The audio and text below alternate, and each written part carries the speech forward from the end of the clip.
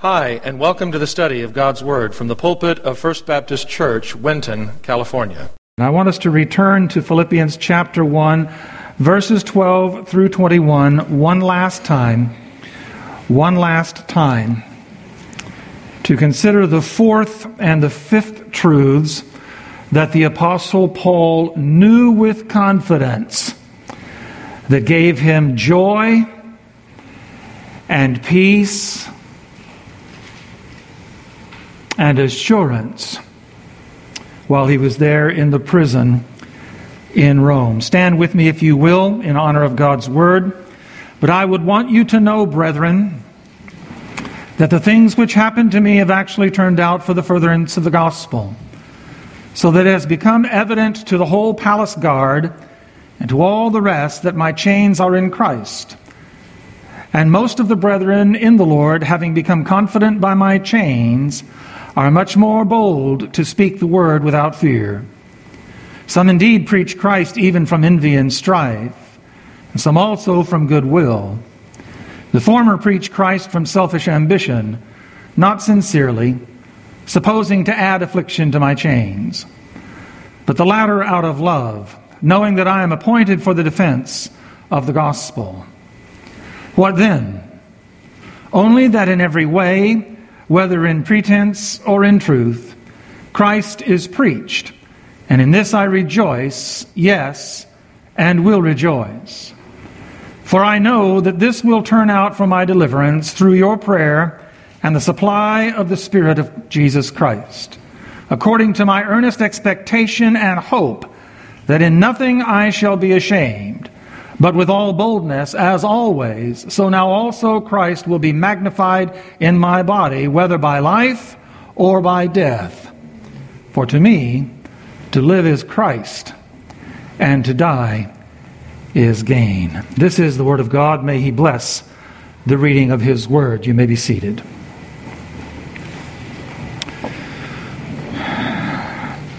Now, from this text we have learned over the last several Sundays that the Apostle Paul had great confidence and great joy in the Lord Jesus Christ, knowing 5 things: that he would be released from prison, that the Philippian Christians were praying for him, that the Holy Spirit would provide for him or would be his provision, that God had a plan for his life and work, and that no matter what his circumstances would turn out to be, no matter what would happen to him, Jesus Christ would be exalted.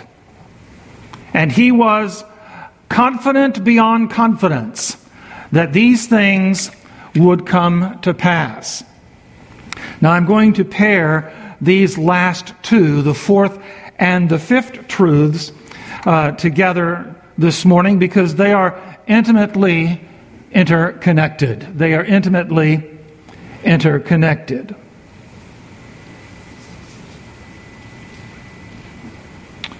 So let me ask you a question. Does God have a plan for your life? Does God have a plan for your life? Sometimes when we share the gospel of Jesus Christ with others, or we disciple people in the Christian faith, we may say to them that God has a wonderful plan for your life. We tell people to trust in Jesus and to discover God's plan for their life. Does God have a plan for your life? The question has to do with what God wants you to do and to what end He wants you to use all of the resources that He blesses you with. And those resources include everything. The very breath that you breathe, the strength of your physical body, your mental faculties, as well as other physical resources, time, influence, power, money, an automobile, a home, the clothes on your back, the food that you eat, and on and on and on down the line. Every good and every wonderful gift comes from our Father in heaven, and it is given for a purpose, and that is to be used to fulfill His plan. If indeed you believe that God does have a plan for your life. Another question. What is God's will for your life? What is God's will for your life? In other words, why are you here? Not necessarily in this building, but why are you even on this planet? Why are you alive? Why do you breathe? Why does your heart beat? Why do you have the ability to see, to smell, to taste, to touch, to hear? Why do you have the ability to make financial resources to provide for your family, to provide for yourself? Why do you have friends and family? Why do you have a job, if you have a job? Why are you here? Does God have a will for your life? Do you know what God's will is for your life? Now, this question is asked to determine what God has called you to do. To determine what God has called you to do. Now, some people believe God's will for their life is directly related to the spiritual gift or the spiritual gifts that the Holy Spirit gives you as a follower of Jesus Christ. So, for example, if your spiritual gift is administration, then God's will for your life might be to serve as an administrator over the ministries of a church or a church Christian school or a church-related organization. If you have the spiritual gift of exhortation, then God's will for your life might be to become a preacher or a teacher or an evangelist. If you have the spiritual gift of helps or ministry, then God's will for your life might be to become a deacon or an elder or a counselor or a prayer warrior. But again, does God have a specific will for your life? Does God have a specific plan for your life? I mean, after all, there's only one God, but there's over 6 billion people on the planet. So you actually believe that God has a specific plan for every life, a specific will for every person? Some people don't believe that. Some people don't believe that God is that big, that God is that great. I believe the Scripture is very clear that God does have a plan, and God does have His will for every individual life. I believe that God's plan for your life is directed by God's will for your life. His plan is His goal for your life. It is what He wants you to be. It is what He wants you to do. His ultimate plan, His ultimate goal for your life. And His will is the means whereby that goal is achieved. That's how God's plan and God's will are interrelated. God's plan is His goal for your life, and His will is the means whereby that plan or that goal is achieved. Now, I don't believe this theologically, just theologically. I believe Scripture shows this over and over and over again. But I also see it in the life of the Apostle Paul.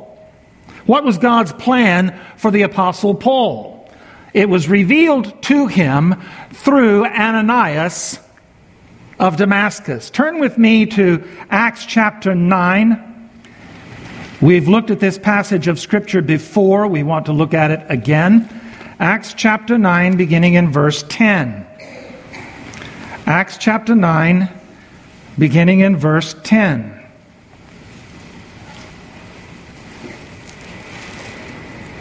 After the Apostle Paul had met the risen Christ on the road to Damascus, Paul, at that point in time, was named Saul, more commonly known Saul of Tarsus. He was a Pharisee. He was being groomed to take his place among the Sanhedrin, the high council of the Hebrew people. And he was on orders to go from Jerusalem up to Damascus because it was reported that there was a group of Christians in that area, and he was ordered to go up there to arrest those Christians and to bring them to justice according to Jewish law, to imprison them, to torture them, to get rid of them. That was what he was instructed to do. So while he was on the road to Damascus, the resurrected Lord Jesus Christ appeared to him. A bright light shone all around him. The glory of the Lord shone all around him. It was knocked to his feet, and the voice of the Lord was heard. And he spoke to the Apostle Paul, or he spoke to Saul about his persecuting the church. After that event, we pick up in verse 10. There was a certain disciple in Damascus named Ananias. And to him the Lord said in a vision, Ananias? And he said, Here am I, Lord. Here I am, Lord. So the Lord said to him, Arise and go to the street called Straight, and inquire at the house of Judas for one called Saul of Tarsus. For behold, he is praying. And in a vision he has seen a man named Ananias coming in and putting his hand on him so that he might receive his sight. Then Ananias answered, Lord, I've heard from many about this man, how much harm he has done to your saints in Jerusalem. And here he has authority from the chief priest to bind all who call on your name. But the Lord said to him, Go, for he is a chosen vessel of mine to bear my name before Gentiles, kings, and the children of Israel. For I will show him how many things he must suffer for my name's sake. The goal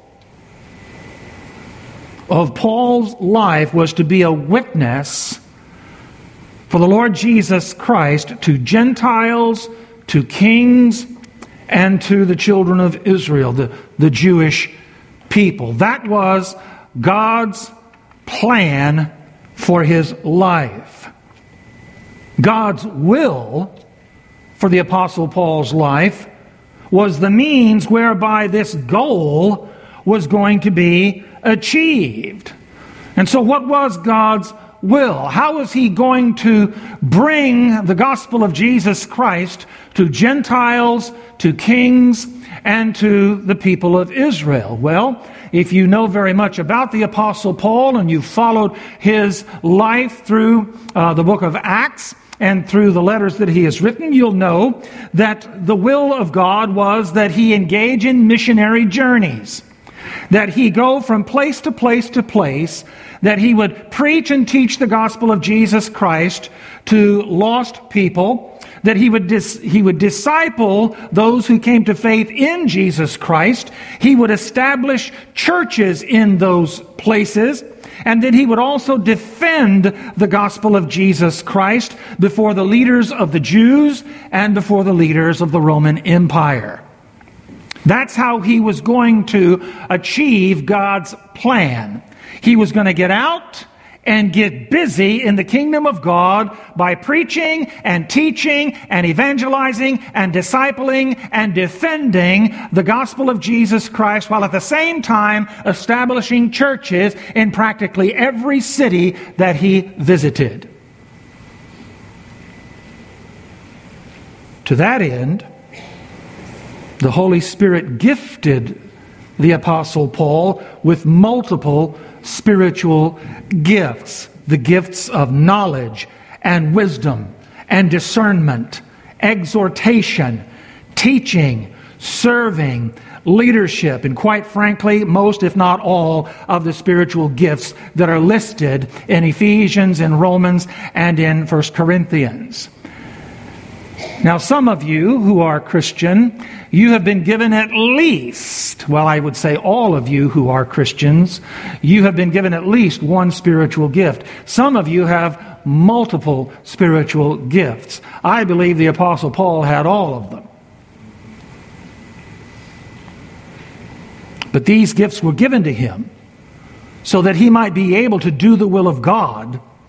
And by doing the will of God, he might fulfill God's plan for his life. That's how all of these things fit together. However, I want us to back off just a ways in order to get the bigger picture. We can look specifically at the various areas in Paul's life, God's plan, God's will, and the various gifts, the means through which God would allow Paul to achieve these things. But let's back away for just a moment and look at the bigger picture, because the bigger picture is where you and I fit in. I want you to note in verse 20, back in Philippians chapter 1, look at verse 20. The apostle says, "According to my earnest expectation and hope, that in nothing I shall be ashamed, but with all boldness as always, so now also Christ will be magnified in my body, whether by life or by death."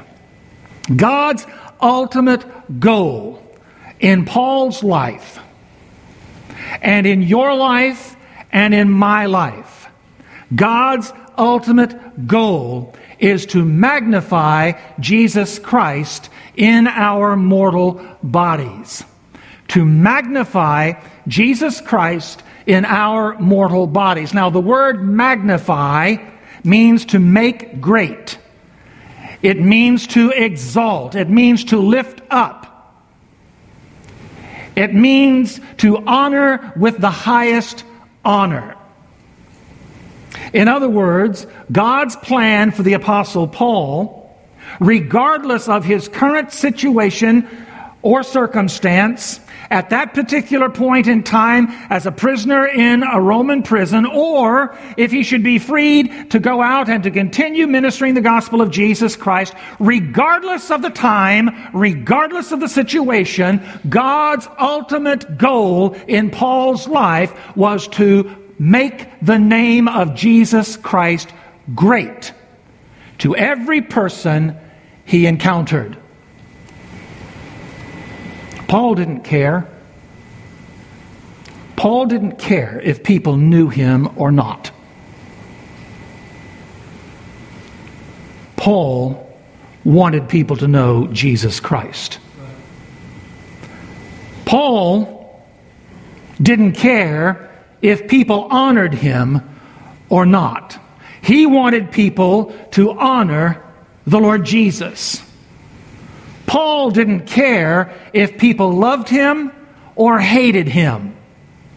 He wanted people to know Jesus loved them and died for them, and that they could love Jesus as well. Now, compare and contrast that with modern day American Christianity or modern American churchiosity, because a lot of churches are not Christian. Compare the attitude of the Apostle Paul with a lot of modern day preachers and evangelists and teachers. Our culture has been and continues to be a culture that is obsessed with personal popularity and prestige. Our culture has been and continues to be obsessed with personal popularity and prestige.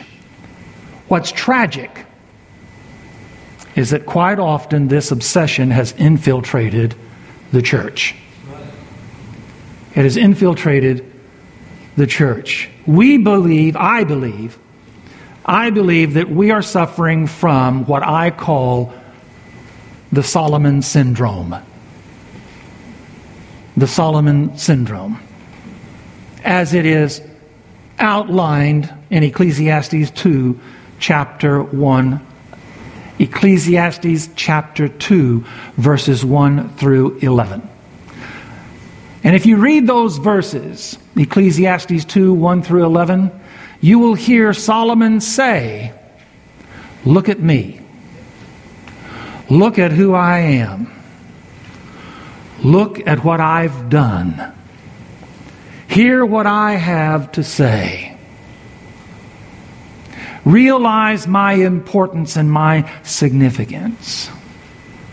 You read those verses, and as you go through, you'll probably kind of get this spiritual sickness because he continues to say, I, me, mine. Everything is about him, and nothing is about God.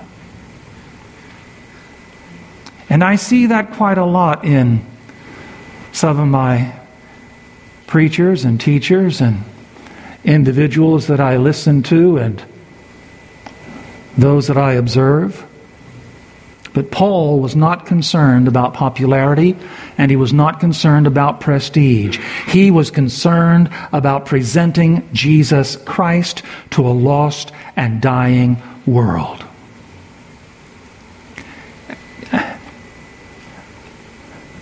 Can you imagine with me what the United States of America would be if preachers got off their high horse and started preaching Jesus? Can you imagine what this country would be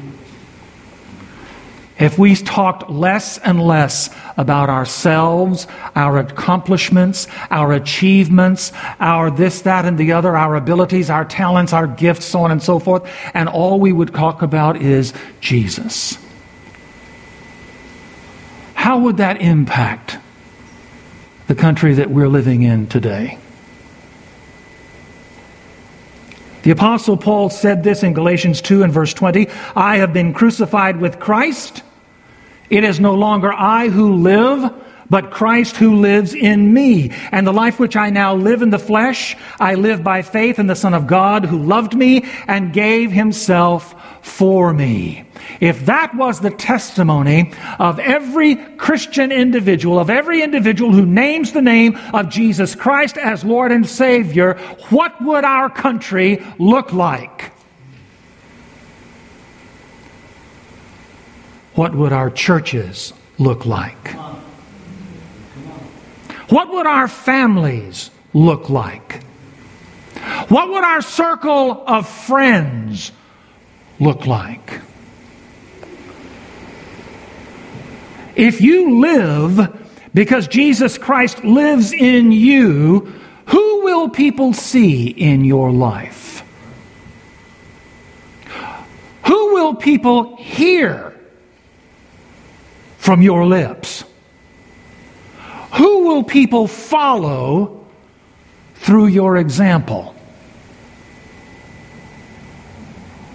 God had a plan for Paul's life. And that plan was to exalt Jesus Christ through his life or through his death. God's plan was that Paul would make Jesus Christ great in every area of his life, in every activity of his life,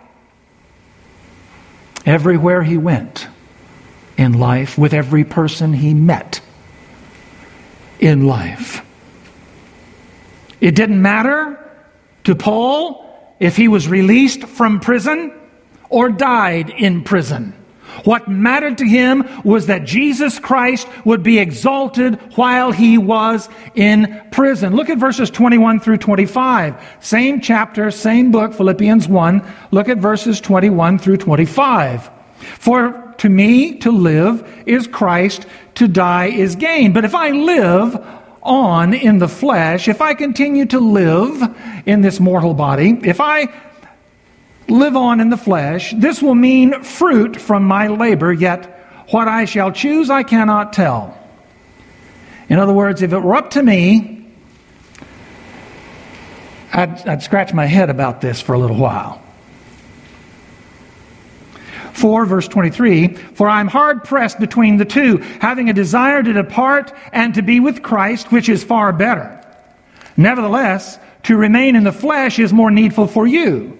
And being confident of this, I know that I shall remain and continue with you all for your progress and joy in the faith, that your rejoicing for me may be more abundant in Jesus Christ by my coming to you again. Paul says, I'm torn between two great things, two great events in my life. I want to go on and be with Jesus Christ in heaven. But I also want to go on and continue to live so that I might minister the gospel of Jesus Christ to you and to others. And I know for some of us, we have that same anxiety in us. Maybe anxiety is not the proper word, but we have that same situation in our spirit.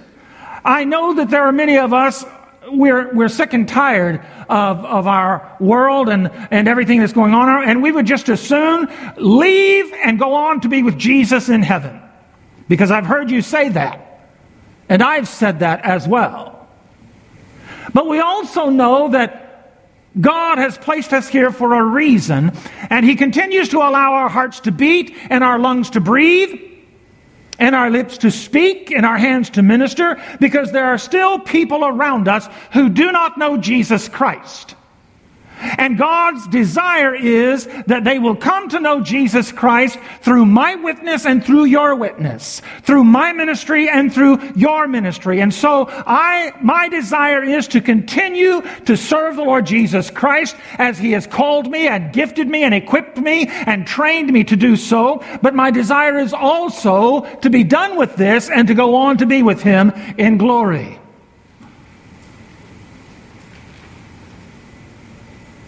That was Paul's dilemma. That's my dilemma. And I know that's the dilemma for a lot of us. And it becomes more and more, it becomes more and more real to me when I visit people like Dave Ruger. Nancy and I went over, as a lot of you have. We went over to visit with Dave and Chun yesterday, and I was sitting in the chair, and David and I were talking and about this, that, and the other, and he was kind of rehearsing some of the things that he had done here in the church and the people that he had met and ministered and ministered to him and so on and so forth. And then he kind of chuckled under his breath. And I looked at him and I said, "What are you laughing about?" And he looked at me and he said, "I get to see Jesus before you do." And I thought, wow, if every one of us had that kind of an attitude when we face death, I get to see Jesus before you do.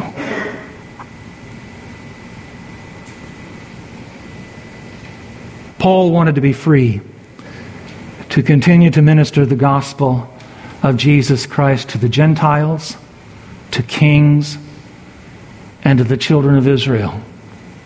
He also wanted to die and go home to be with Jesus in heaven. But whatever the outcome of his life, whatever the outcome of his imprisonment, his greatest desire was to lift up the name of Jesus so people could be saved and Christians could be discipled. Now, while God's plan may remain constant in a person's life, God's will can and often does change. God's will can and often does change. When I was in seminary, I had a couple of teachers who were true academics, scholars. They had gone to college, they had gone to seminary, and all the way as high as they could go, PhD. And then they turned right around and began teaching in a college or in a seminary. I had other professors, and I would have to say this, more who were beloved to me, who had also gone to college, got their degree, gone to seminary, gone all the way as high as they could go, PhDs, THDs, got those degrees, and then went out and served the Lord on the mission field, or pastored churches, or became evangelists. And then after a while, they came back to a college or seminary and began to teach. And the point I'm trying to make here is that for people like Dr. Kate, Dr. Hyatt, Dr. Stubblefield, and a number of other professors that were mine, who were academics, but they are also involved in practical theology. They were also involved in church life, church ministry, so on and so forth. The will of God changed for them. The plan of God never changed, but the will of God changed. Go to school, get prepared, get equipped, go out and minister, apply the gospel of Christ into the lives of people. Do what I've called you to do. Do what I've equipped you to do in the church context, in Christian organizations, in Christian ministry context. And then after you've got the practical side, you really understand how all of this stuff applies, come back and teach young ministers how to rightly minister in their churches, how to rightly minister out on the mission field, how to rightly minister as they evangelize other folks. God's will changed as time progressed, but His plan never did. His plan never did. We read in Scripture that God's will for the Apostle Paul's life changed from time to time, even though God's plan for Paul never did change. In 2 Timothy chapter 1, verse 1, he was called to be an apostle of the Lord Jesus Christ. What is that? He was sent out to be a messenger, as an ambassador for the Lord Jesus Christ. In Romans chapter 15, verse 32, he was to travel to Rome. His desire was to travel to Rome to be a minister among the Christians there in Rome. So in one aspect, God sent him out into Asia Minor to reach people for Jesus Christ, to disciple people in Christ Jesus, to establish churches, to train up leaders, to minister and to lead those churches as he moved on to the next city. In another area, God's will was that he go to an already established church, one that he didn't establish himself, but to go to an already established church and to minister to the Christians there. 1 Peter chapter 2, verse 15, the Apostle Peter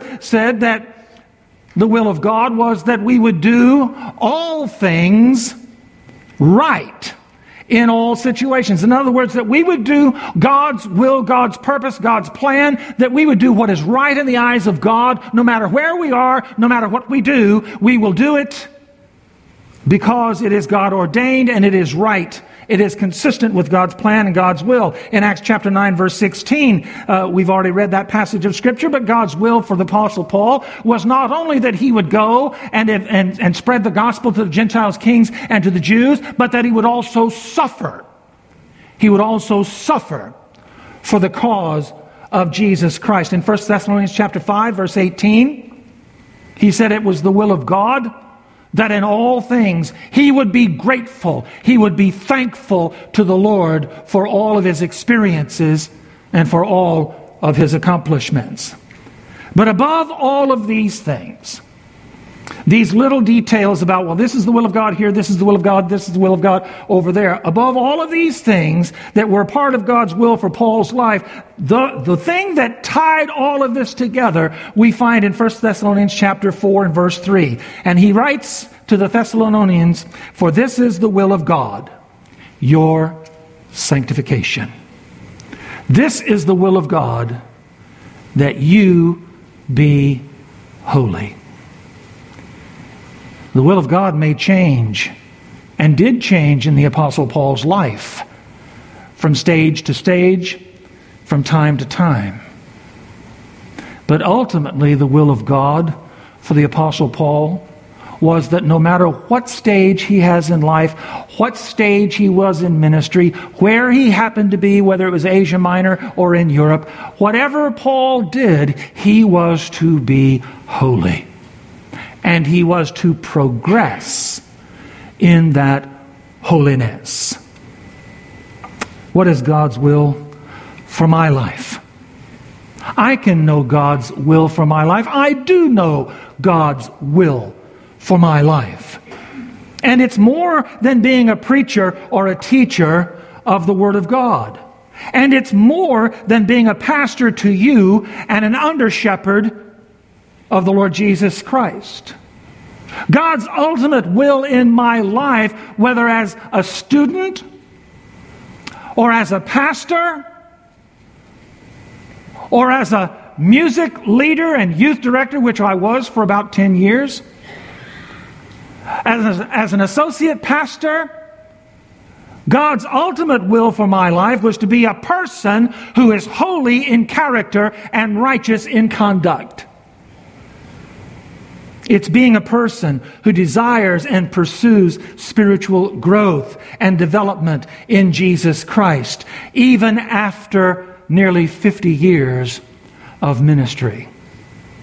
My desire is to continue to grow and to continue to develop in holiness of character and righteousness in conduct. It is being someone who has loved Jesus, who still loves Jesus, and longs to love Him more and more each and every day. Layla Morris wrote the words to this hymn over 100 years ago. She wrote, "Of Jesus' love that sought me when I was lost in sin, of wondrous grace that brought me back to His fold again, of heights and depths of mercy far deeper than the sea, and higher than the heavens my theme shall ever be. Sweeter as the years go by, sweeter as the years go by, richer, fuller, deeper. Jesus' love is sweeter, sweeter as the years go by." I want to know what that sweetness is to its fullest.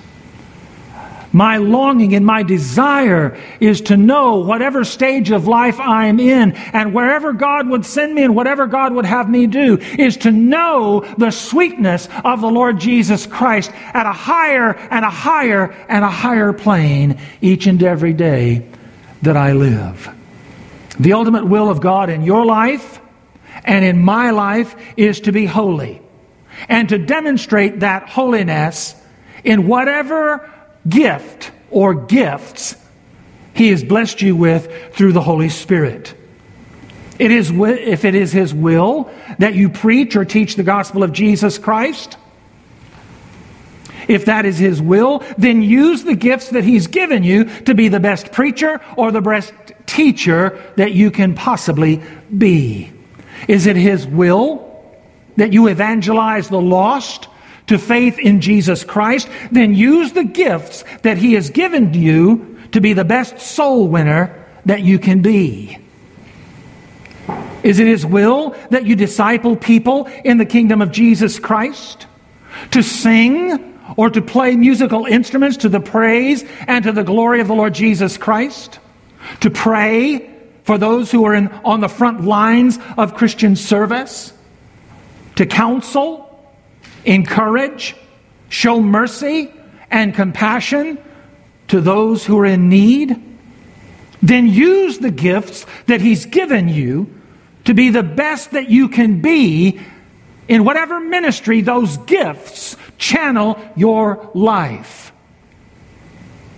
And in doing so, we will make Jesus Christ great in our lives, in our families, in our church, in our community, and in our world.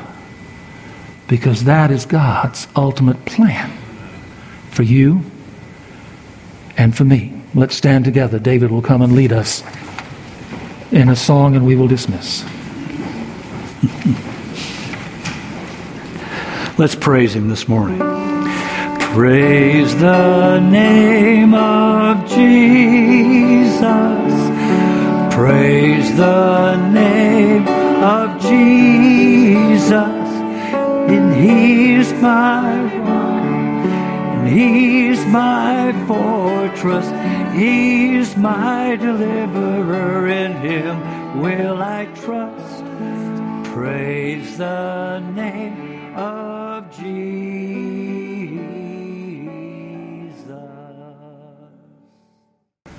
Now, Father, we thank you for your word, which is truth.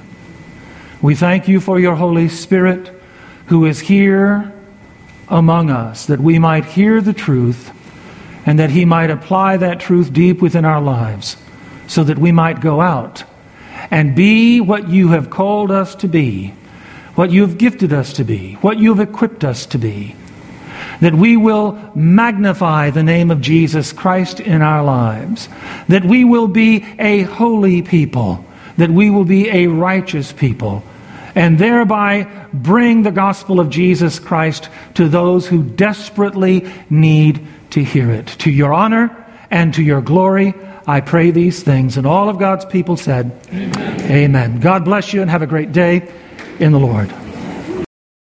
The Bible says, if you confess with your mouth the Lord Jesus and believe in your heart that God has raised him from the dead, you will be saved.